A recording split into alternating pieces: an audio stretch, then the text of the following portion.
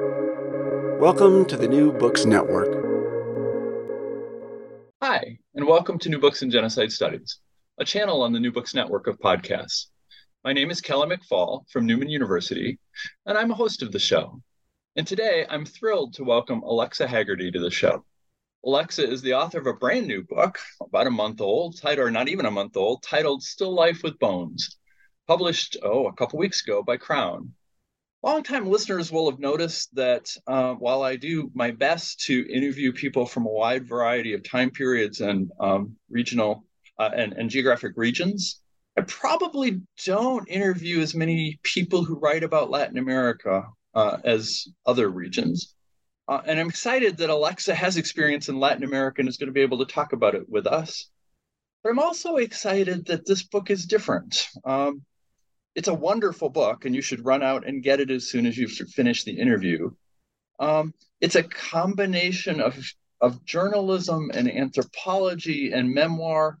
It reads beautifully, and it introduces people to a field and a kind of experience that few people know much about or have had, and that is the responsibility and honor and task of identifying human remains and trying to connect those human remains with living relatives and with people who are investigating the disappearances. So it's a fabulous book. I'm excited to talk about it with Alexa. So, Alexa, thanks for joining us and welcome to New Books in Genocide Studies. Thanks so much for having me. So, Alexa, I always start with the same question. And so I'd like to invite you to say just a little bit about yourself and how you became interested in anthropology to begin with. Well, that's a good question. I think it was kind of a slow burn for me. I remember one of my professors as an undergrad saying that she thought I might enjoy taking an anthropology class and thinking to myself, no, I don't, that doesn't sound very interesting. It sounded kind of dusty. So, I was always interested in psychology, in philosophy, in history. But anthropology came later, and I think it came through reading anthropologists. I remember that I read Charles Briggs and Clara Mantini's Briggs book on the cholera epidemic, and that really was kind of shifted my thinking a lot and got me very curious about medical anthropology. And eventually I did end up studying at Berkeley, and Charles was my advisor. So yeah, it took a while, but yes, I wound up in anthropology. The heart of this book is your time working in Guatemala and Argentina. So walk us through that. How did you decide you wanted to spend time in Guatemala and Argentina, and what did you hope to learn and experience there? Yeah, I was actually in Argentina working on a different project, a project on human trafficking. And I happened to learn about the Argentine forensics team and then have a chance to talk with someone on the team. And it just captured my interest, my curiosity. It was just something I immediately felt drawn to and like I just needed to know more about, particularly learning about the way that the team began their work, which maybe we'll talk about later. But that story, I just found it astounding and I needed to know more. So when you went there, did you plan on writing the book, or is that an idea that emerged over time while you were there, or did that not come to you until after? Well, I went working on my dissertation research. And so when I first, went into the field, I imagined that I would write an academic book, publish with an academic publisher. And so that was what I was thinking. But the seed of writing something more public facing was planted very early in my research. When I had an exchange with someone that I got to know in Guatemala and who said to me, what happened here, referring to the genocide in Guatemala, can't be forgotten. And yeah, this planted a seed and it took, maybe a while to grow, but I knew early on, I thought, well, I'll certainly write an article that's public facing. That I think became my first goal pretty early on. And you use pseudonyms, which I'm sure I'm not an anthropologist, but I suspect it's part of the ethical code in anthropology, but it's also a necessity in these regions. So I wonder what it was like to write about people knowing that you could not identify them in any way that might put them in danger. Yes, well, that was, like you say, it is standard practice in anthropology to use pseudonyms, although like many things in anthropology, there's discussion about that and the pros and cons of that. But it's particularly important in a place like Guatemala, where there's been impunity, although there's also been really courageous fights against impunity for decades, and in which perpetrators and victims continue to live side by side, often in small communities. I mean, people would tell me about walking past the house of a perpetrator every day on the way to pick up, kids from school. So yes, it becomes not just a matter of sort of anthropological practice, but a matter of a vital matter of safety for people. Let's talk about the book. And as I hinted at the beginning, this is something that a lot of our listeners will have heard about, but not know very much about. So maybe we'll start with the practicalities. For those people who aren't familiar with this, and I know this is something you can talk about for hours, but we don't have hours. What is it? What is a site where bodies are being exhumed, I assume is the pronunciation? What does that site look like? And how do people, what kind of procedures are employed to exhume safely and responsibly, and then to identify bodies? Right. Well, the answer to this is context dependent, because there are mass graves in urban areas, there are mass graves in rural areas. It really depends. But let's say in Guatemala, in rural Guatemala, which is some of the sites that I worked at, and sites at which the Guatemalan forensic team, is working on all the time as we speak, that there might be, for example, the community might know where the mass grave is. There may be knowledge held in the community about where that is, but that has not necessarily come out for fear of reprisal, for all the reasons that we just touched on in this context of impunity. So it may be a matter of just talking to people and learning where the site is. But then, of course, because time has passed, the site, may have changed. So then the forensic team goes in and they look at the contours of the landscape, for example, to see maybe where there might be a depression. They look for changes in the soil to see where the soil may have been disturbed. They could look for clues in the flora, so that maybe, there can be disturbances that they can see in the flora. So that's a way that the gravesite can be identified, and then they begin by digging trenches, looking for the actual site itself.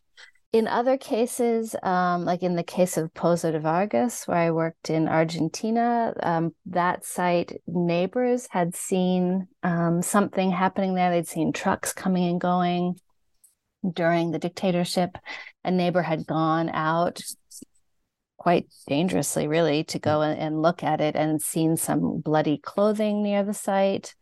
And then there had been a kind of drunken confession by one of the perpetrators that's quasi-located the site. So it could happen all sorts of ways. At Dos Eres, their community members had seen bones surfacing near the massacre site and had reported that to priests, who had then reported eventually to a human rights activist. So there could be different ways. There are also some really high-tech ways, which aren't usually available because they're very resource intensive. But there could be things like ground-penetrating radar, satellite imagery. So there's a number of ways that the sites can be identified. These are not your words, but I'm reading into you. the word that comes to mind is painstaking.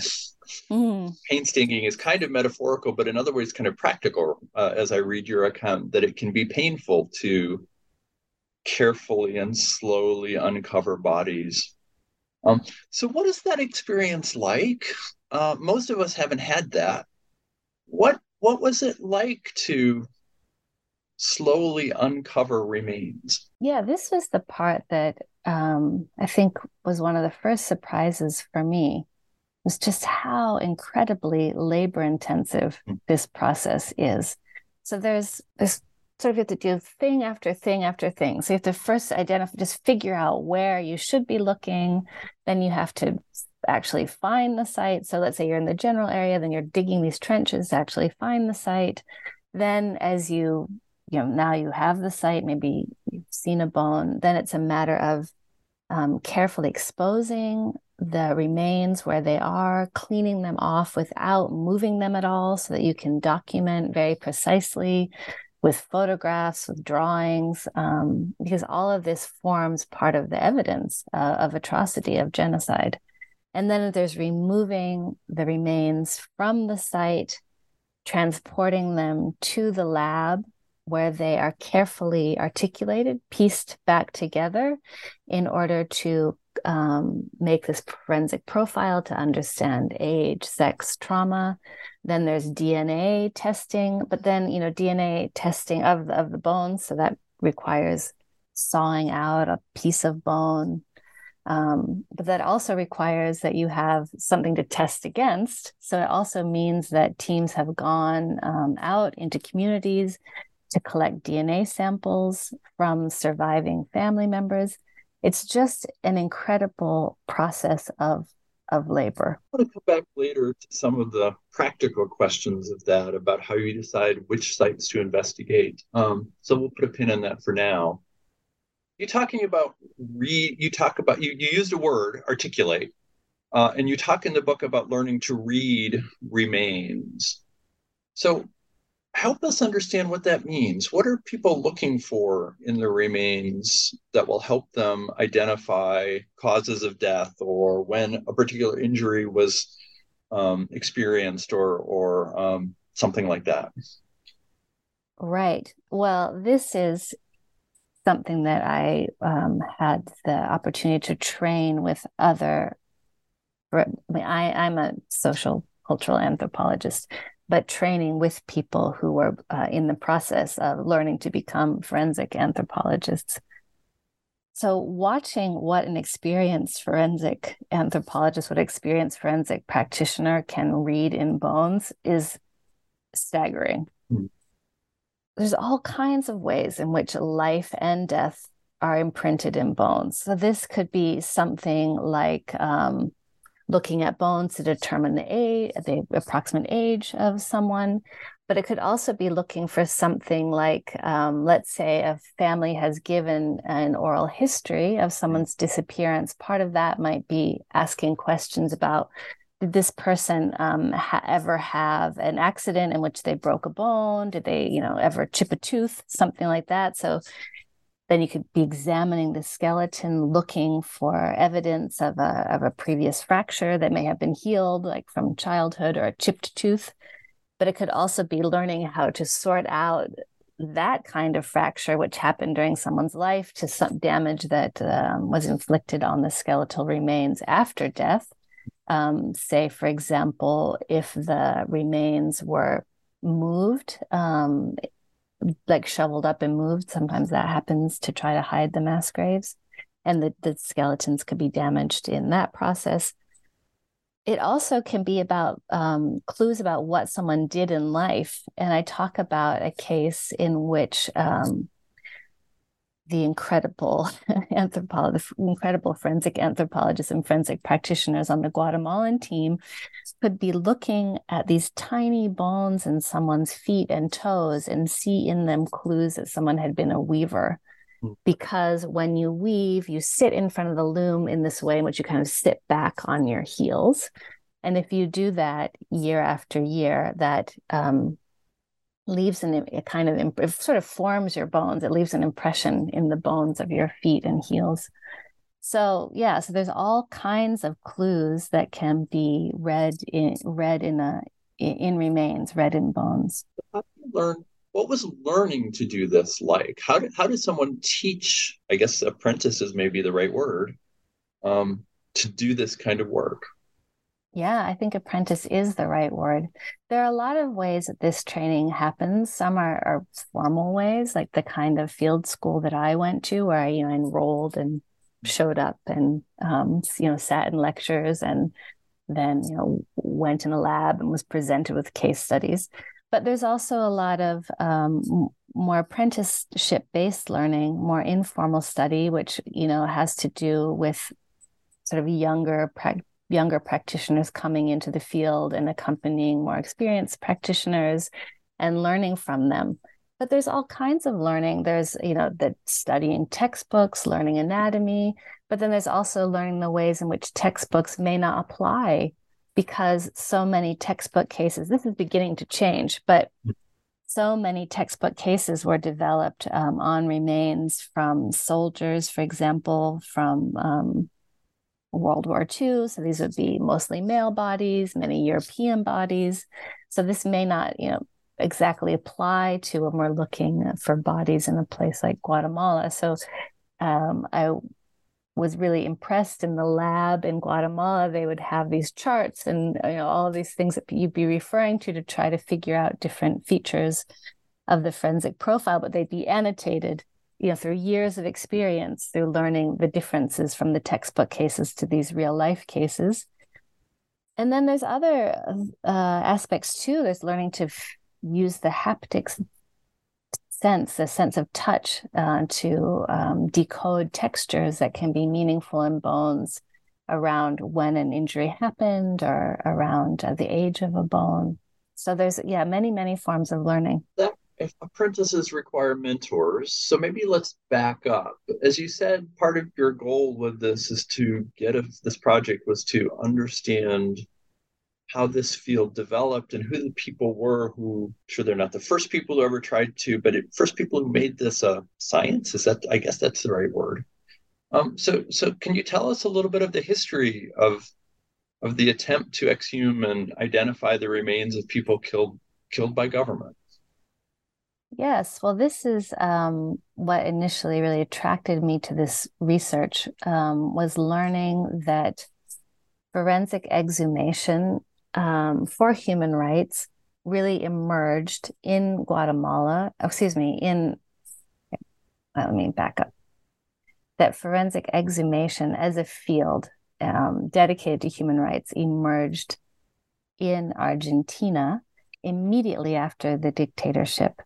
That really surprised me when I first learned it, because to me, the idea that we would go in after after catastrophic violence, that we would dig up the remains of people for evidence of atrocity, to return to families, that felt so natural. It seemed like it must have always existed.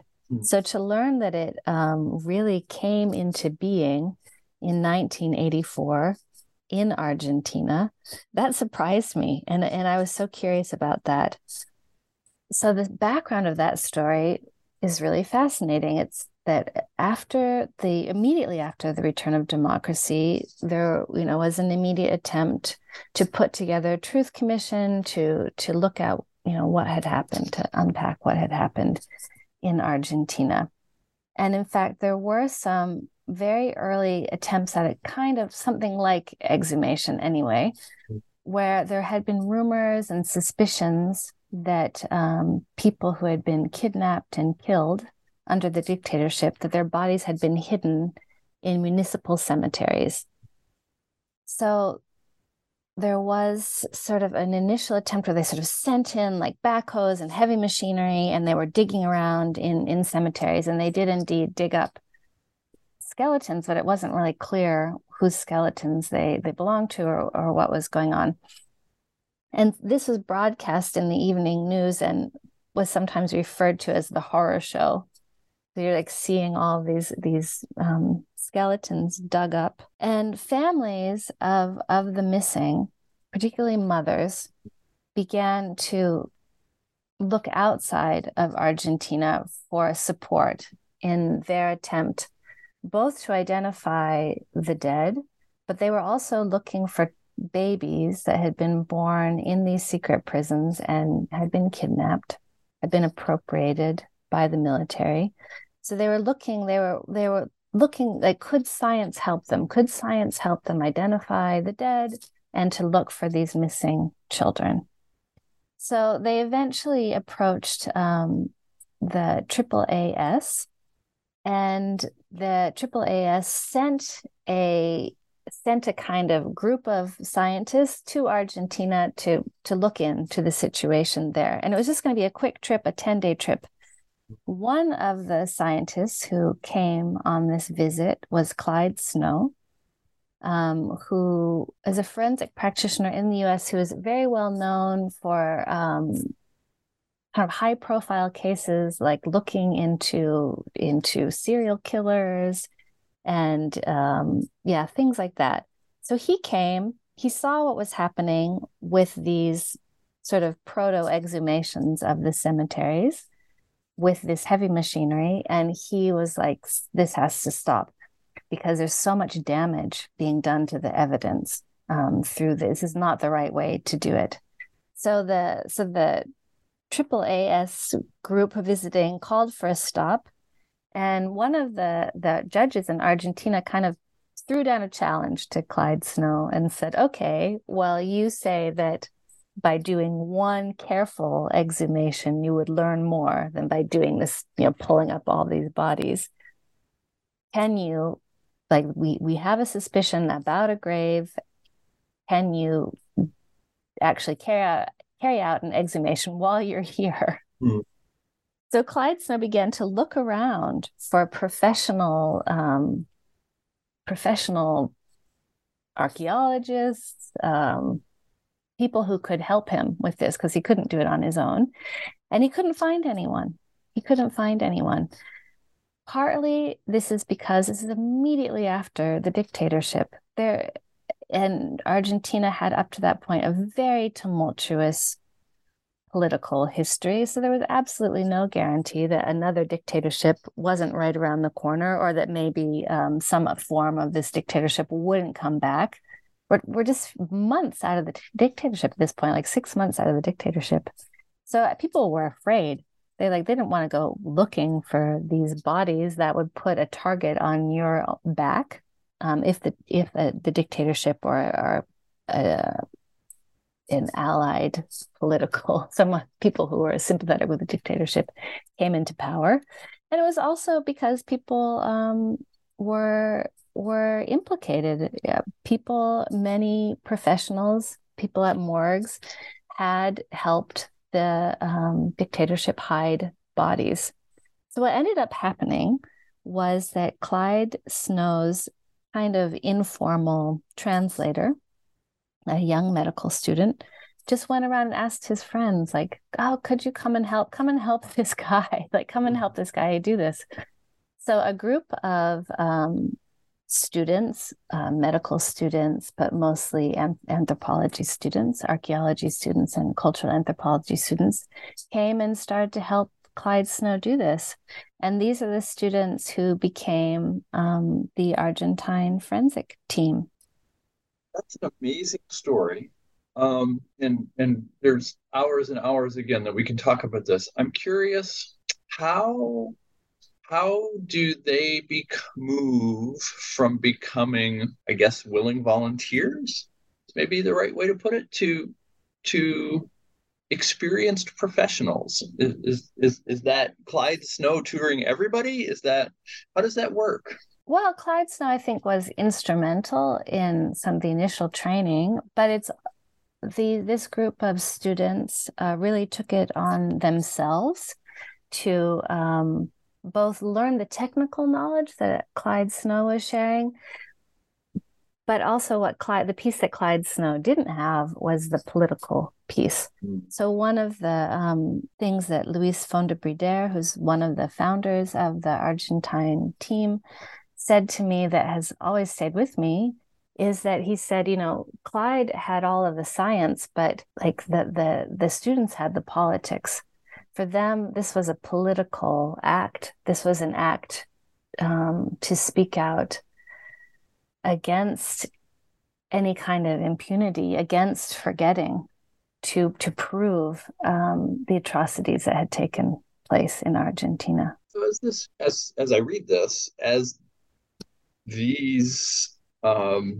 this team became more experienced, as this practice extended outside of Argentina to, among other, Guatemala, there developed a willingness to allow family members to become somehow engaged in the process. You talk about this as family-centered forensic practice.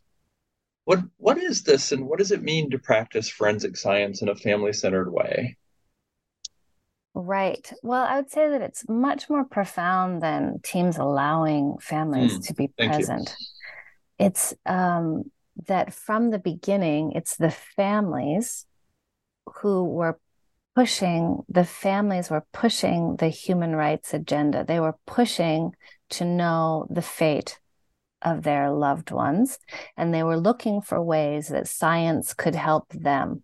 So it's really the families that are spearheading the effort, and the teams become enrolled in this effort and co-create this effort with the families. And it also has to be said, there's not necessarily an absolute divide between teams and families. There are many team members who lost people during the dictatorships in Guatemala and in Argentina. This is not necessarily a clear divide, but yeah, I think that what a family-centered practice means is that the families and communities are involved really in every step along the way.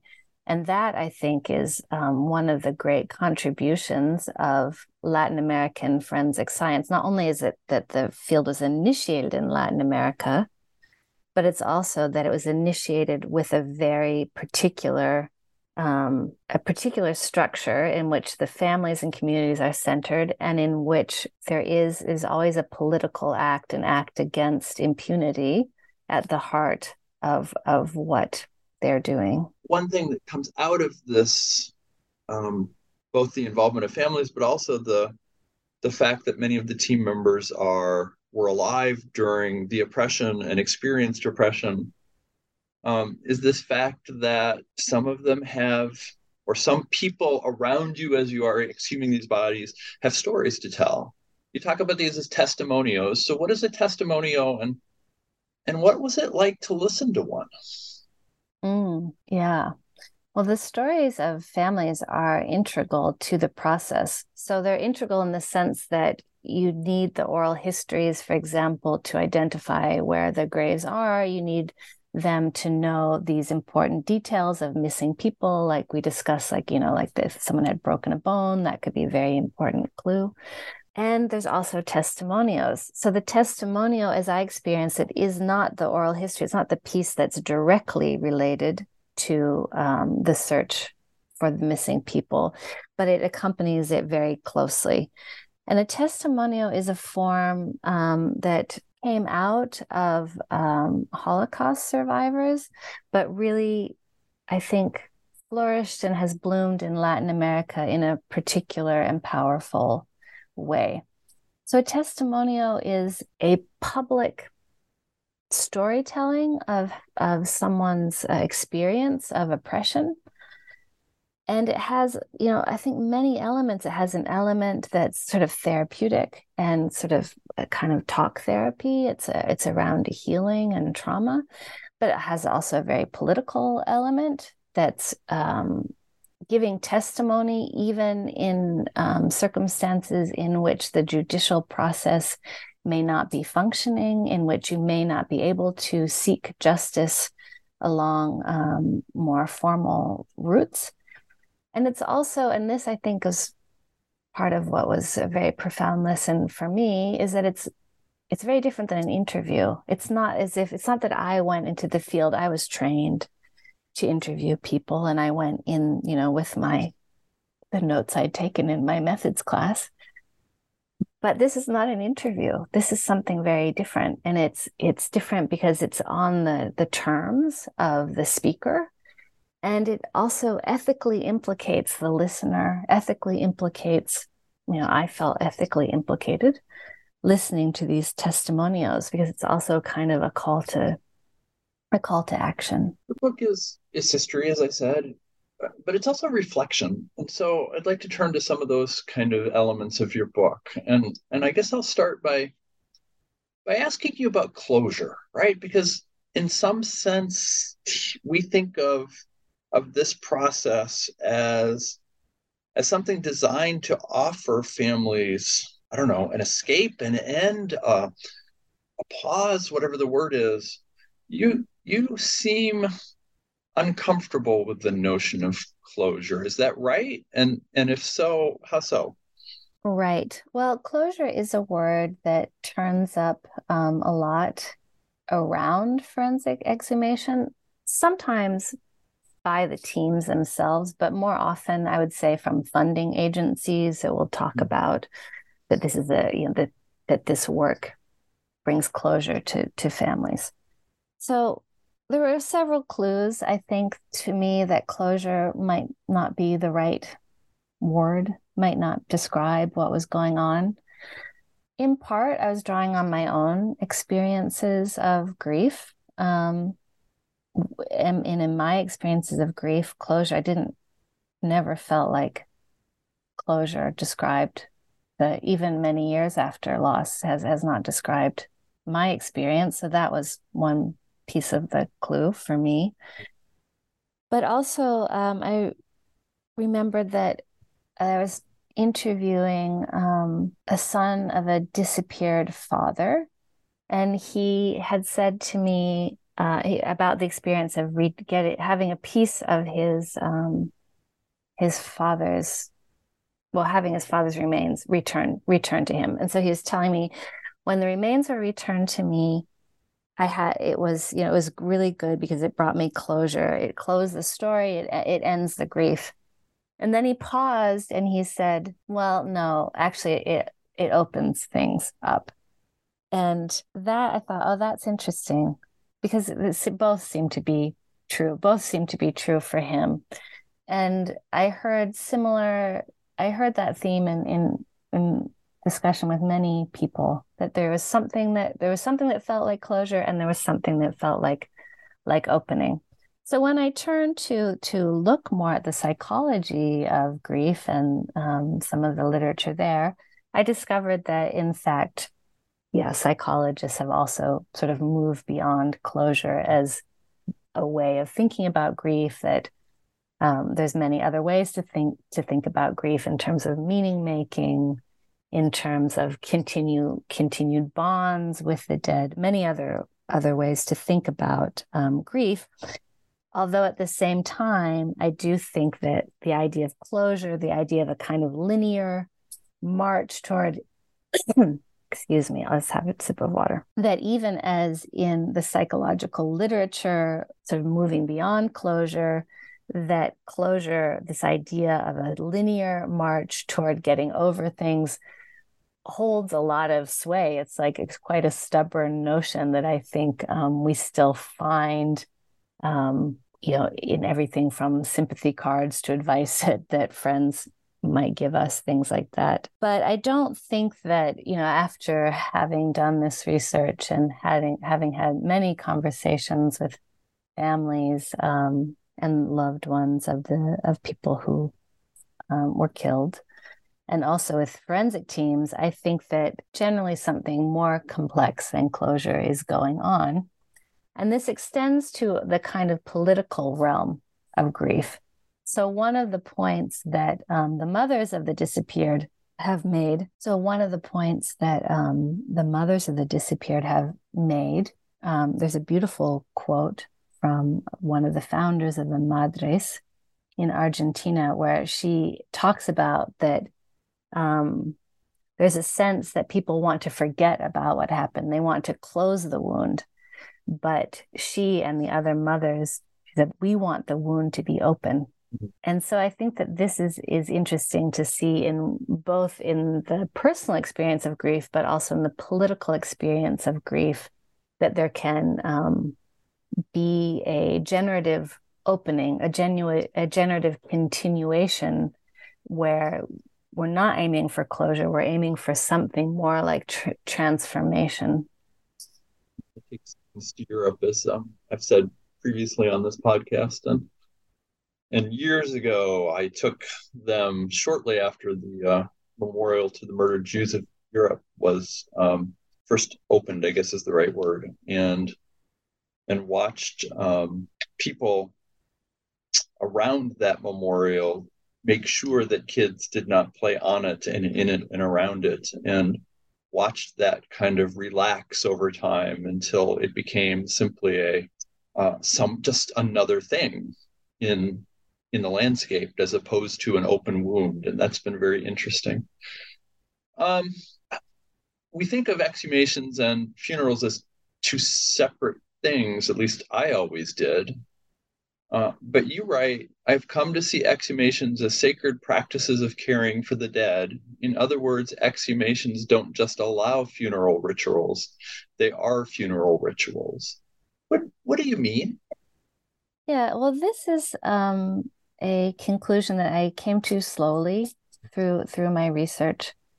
I went in seeing the connection between exhumation and funeral ritual in a way that I think most of us do, which is that exhumation is really important because it recovers a body, and by recovering the body, you allow for funeral ritual. You allow that the family to give their loved one a proper burial or other farewell.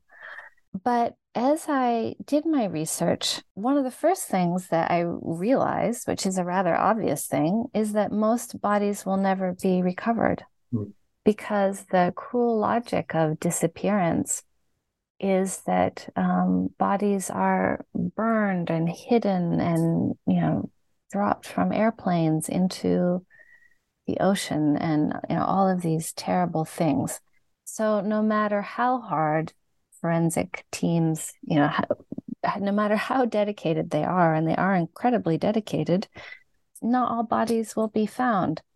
So it began to seem to me that the sort of metric that would generally get used to say whether or not a forensic team had been successful, which would be how many bodies were discovered at a site and how many identifications were made, didn't actually capture the full meaning or the full significance of the exhumation. Because when you are talking to families, you hear how powerful and how meaningful it is that the teams are there looking for their person who, and even when that person is not found, the fact that their name is being spoken, the fact that someone is hearing this oral history of their disappearance, the fact that it's all being kind of entered into evidence, is very powerful. So I just began to slowly shift the way that I thought about exhumations.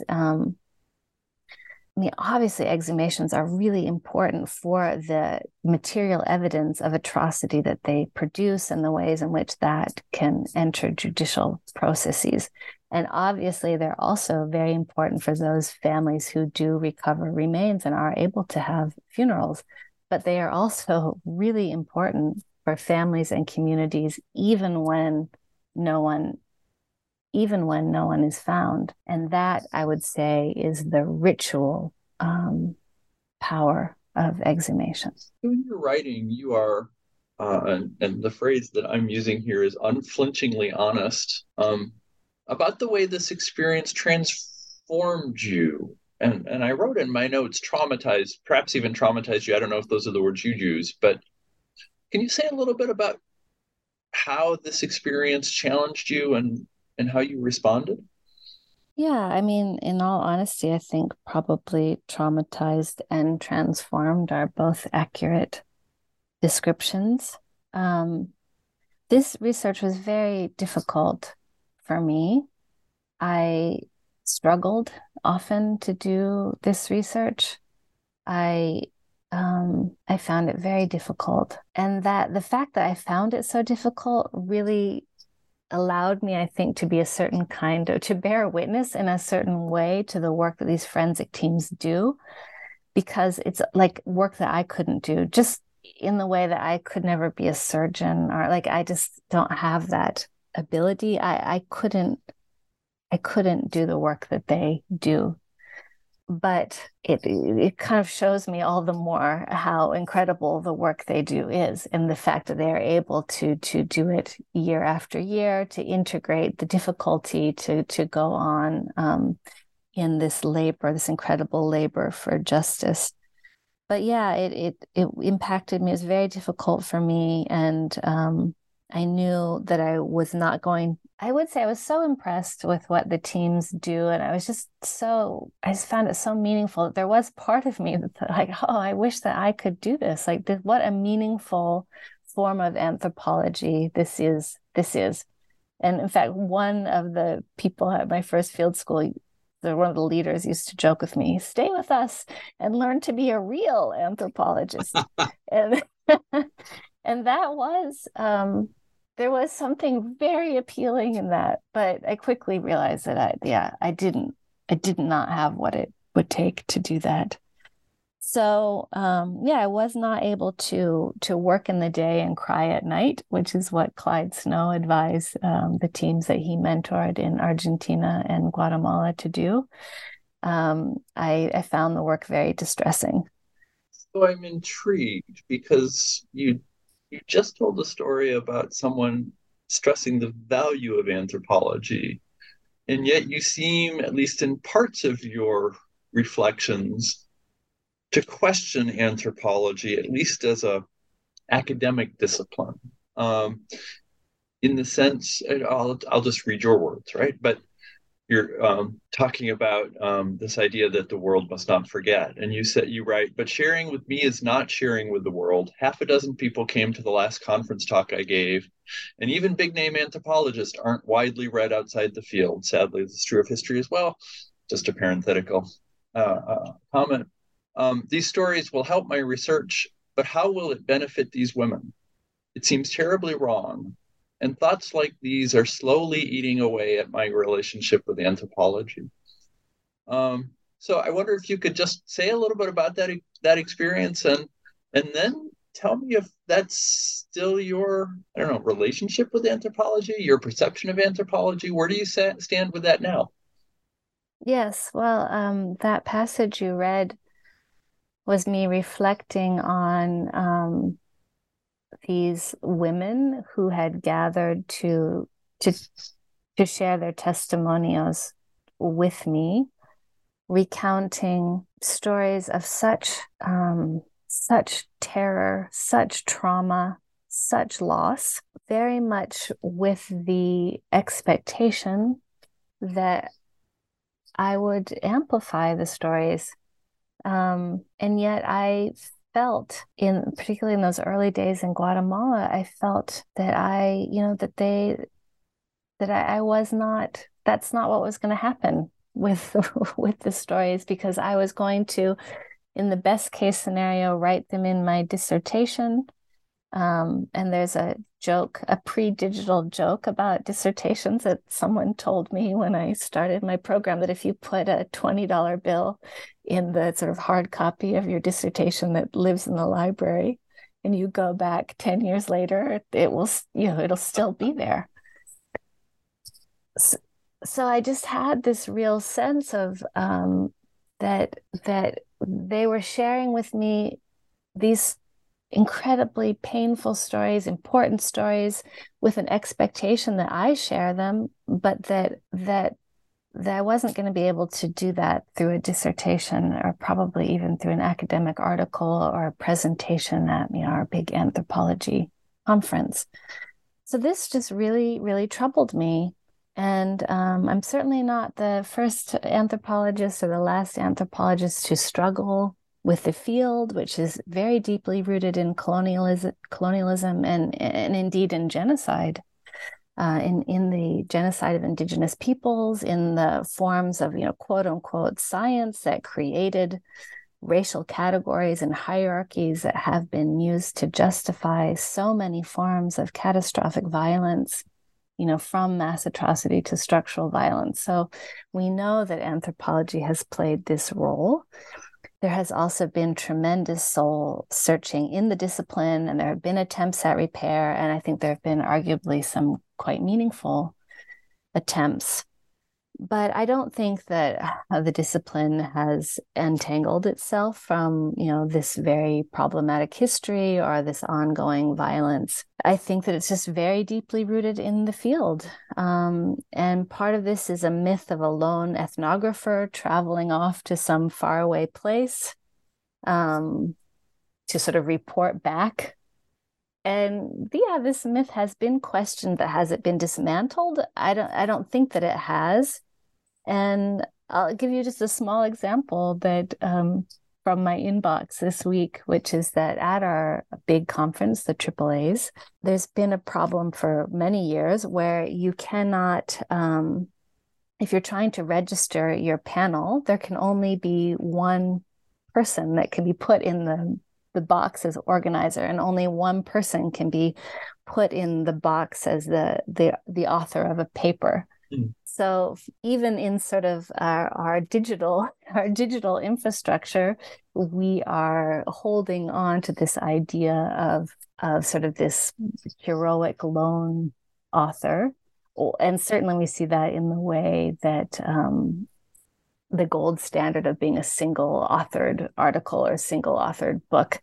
So I would say that there's a kind of opening and curiosity about more collaborative or co-designed forms of research, but it's still very deeply written into the field, these foundational myths. So I think we have a long way to go, and I don't know. Yeah, I continue to grapple and struggle with the field, while also really feeling there's something so valuable about close to the ground research, about really looking at life's incredible complexity and messiness on the ground. So I do value that about anthropology. Well, you, of course, have tried to reach more people and done so, if I may say, very successfully. It's a wonderfully written book. It's a book designed, as you say, for an audience of non-specialists. And so we have graduate students and new professionals who read this or listen to this podcast, sorry. So maybe a couple questions that where you can offer advice to those people about how to write well. So one of them is, I have to say, I don't think I could do this. There's clearly a way you have managed to discipline yourself to take notes in a way that will allow you to write in a style that seems organic and yet is clearly carefully structured and remembered. So how do you keep the kind of notes that allow you to make the story come alive? What did you do that at night? Did you do that on the weekend? What does it look like? What tips can you give to graduate students? Well, in terms of field notes, this is always a really vexed topic because it's kind of an impossible project. And in the book, I talk about like coming back from the field and then trying to write up my field notes, and I compare it to the Borges story in which the map of the empire becomes the size of the empire. Like, it's kind of impossible. Mm-hmm. And then somehow it always ends up that something that was turns out to be later, you realize the most important part of something that you participated in or observed was the piece that you didn't put in your notes, or you only mentioned, more briefly, and then you were like, oh, why didn't I record that more carefully? So I don't know. I mean, there's no neat and tidy answer to this, but some of these things are just burned into your memory too. But in terms of writing, I would first sort of maybe push back and say that I think that academic disciplines would first need to want and reward and align incentives with accessible writing. Is that something that we really want, or is that something we just kind of say that we want? So I don't know. I mean, I do feel that sometimes being told that you're an accessible writer can be a kind of how do we say that? Backhanded compliment. And I have sometimes had the experience where I felt that my scholarship was, or my authority was maybe questioned or in some way, because I chose to write in a clear, accessible fashion. I hope that this is changing, because I truly believe that those of us who are fortunate enough to have our job be researching, thinking, teaching, this is really a privilege, and that the riches in our disciplines must be shared widely, and that they're too important to keep closed up in the ivory tower. I really believe that. That doesn't mean there's not room for us also to have dense conversations or write texts that are more dense in certain circumstances. But I would like to believe that there is also room to really be publicly engaged, and that is a serious part of our work. And I'd say that the tip for writing is, I think, always the same and kind of unsatisfactory to hear, but it's reading. You just have to read beautiful prose or poetry and get the rhythm of that in your mind.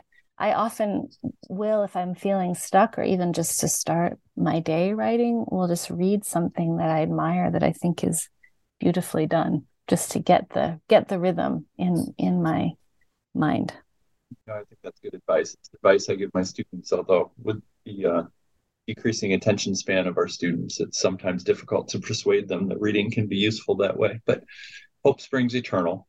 I want to read you a couple quotes as a way to kind of move toward the conclusion of the interview. One is from a New York Times review of your book, which is almost always very favorable. And it ends with a quote from you that is, "The dead whispered to me that it didn't have to be this way. The massacres, secret prisons, and hidden graves, all the terror and loss, another world is possible." And she ends the quote there, and the reviewer, and talks about the kind of optimism implicit in that. But in your book, just before that passage, you write this one, quote, excuse me, "What is to be learned from the catastrophe of history? Can inheritance of violence be transformed? Where are the well springs of courage found? How do we go on in the face of incalculable loss? These are the questions the dead ask of us. They cannot be answered or ignored. We can only live into these questions, or into the questions." So I wonder now that I know the book was just published, but we also know that it takes a year or so to kind of move through the publication process. What do you think about the juxtaposition of those two quotes and those two sentiments? And what does it mean to you to live into these questions? Well, I mean, this, I think, is a life's work. So I certainly don't have it all figured out. I try and only ask easy questions. Yeah, an easy question. I think that something that I've thought a lot about, or something that I learned from my research, something that has impressed me, is the ways in which families and communities have transformed grief and loss into powerful commitments to justice. And something else that has really struck me is the ways in which the team's work is so slow. It's so slow, so painstaking, as you said. And yet they carry on. They carry on week after week, year after year, decade after decade. And so I think that has maybe helped me reflect on maybe the pace and scope of my own contributions, that both that what I will do will be modest, but that if I keep doing it, and I work with others, if we keep doing it together, that it is meaningful. It can be a meaningful contribution. I also have been thinking a lot about the kind of social context that leads up to genocide, that leads up to this kind of atrocity. And I think about something that Timothy Snyder has called anticipatory obedience, that he writes that most of the power of authoritarianism is freely given, that we think ahead about what an oppressive regime might want, and then we offer it up. And so I think that one thing I have thought about is kind of building, as best I can, a muscle of courage, even if it's just small courage, even if it's just trying to speak up. Or if it's something like, to be really frank, to publish as an academic, to publish a book, not with an academic press, has felt like a risk. But I wanted to do it because I felt that the stories that had been entrusted with me needed to be shared with as many people as possible, and that a trade press could do that better. So I think that those are maybe the things that maybe those are the ways in which I'm living into those questions as best I can, imperfectly. Well, we've taken a lot of your time, and so maybe we'll just cycle to the last couple questions. And here I will just say, well, actually, I'll let you say that. So the first question I always ask is, do you have a book suggestion or a movie or a documentary, something that that the audience can go to that was meaningful to you, whether that's an academic text or a memoir or something that you would suggest that we would benefit from reading or watching or listening to? Oh, yeah, lots. If you are interested in the Guatemalan genocide, or in the violence and the aftermath in Guatemala, Diane Nelson's trilogy on Guatemala, A Finger in the Wound, Reckoning, and Who Counts, are such powerful, creative books. They're also wonderful books for anyone who's interested in writing. They're so beautifully written. So those I would recommend wholeheartedly. I also always I like to read fiction too. That's sort of, when I'm thinking about my ethnographic research, I really find fiction to be a great resource. So I really loved Rodrigo Ray Rosa's Human Matter, which is about the police archive. Well, it's not just it's about many things, but it's in part grounded in the police archive in Guatemala City. Another novel that I found very powerful is by Patricio Pron, an Argentine writer, that's called My Father's Ghost is Climbing in the Rain. And this looks at the kind of intergenerational trauma of the disappearances in Argentina. I also love poetry. So Javier Zamora's Unaccompanied has been very meaningful to me, and Natalie Diaz's work. So those are just some recommendations, but yeah. Well, I now have a number of good excuses to postpone grading while I go read things that are important to my profession and to my life. So thank you very much. The last question, and here I'll say, you've continued to write for a popular audience, and I would point the listeners to articles you've written, in particular a really interesting one about the Ukraine. But where can people follow you, and what are you up to next? Yeah, well, I've just made a website. It's alexahagerty.com, so you could find me there, or on Twitter, also under Alexa Hagerty, and a little bit on Instagram. So those are some places that you could follow me, and I could follow you back. So what I work on now is I've really shifted when I realized that I couldn't work on forensic exhumation forever because it was so profoundly difficult, even though I feel very privileged to have done this research. I've really turned my attention to thinking about the human rights implications of emerging technologies, particularly technologies of mass surveillance, like facial recognition technology, because I do see these as raising some of the most profound questions about human rights, and unfortunately, probably about genocide that we face now. So that's really what I am. That's where my attention has turned now, is to looking at these emerging technologies. So I'm also, investigating other forms of writing like fiction and poetry. So we'll see where that takes me. Well, wherever it takes you, I hope that you'll come back and talk with us again. We have been talking with Alexa Hagerty about her new book, Still Life with Bones: Genocide, Forensic, and Genocide, Forensics, and What Remains. It's a terrific book. I encourage you to go out and get it. But in the meantime, Alexa, thank you so much for joining us. And I hope we'll talk again soon. Thank you so much.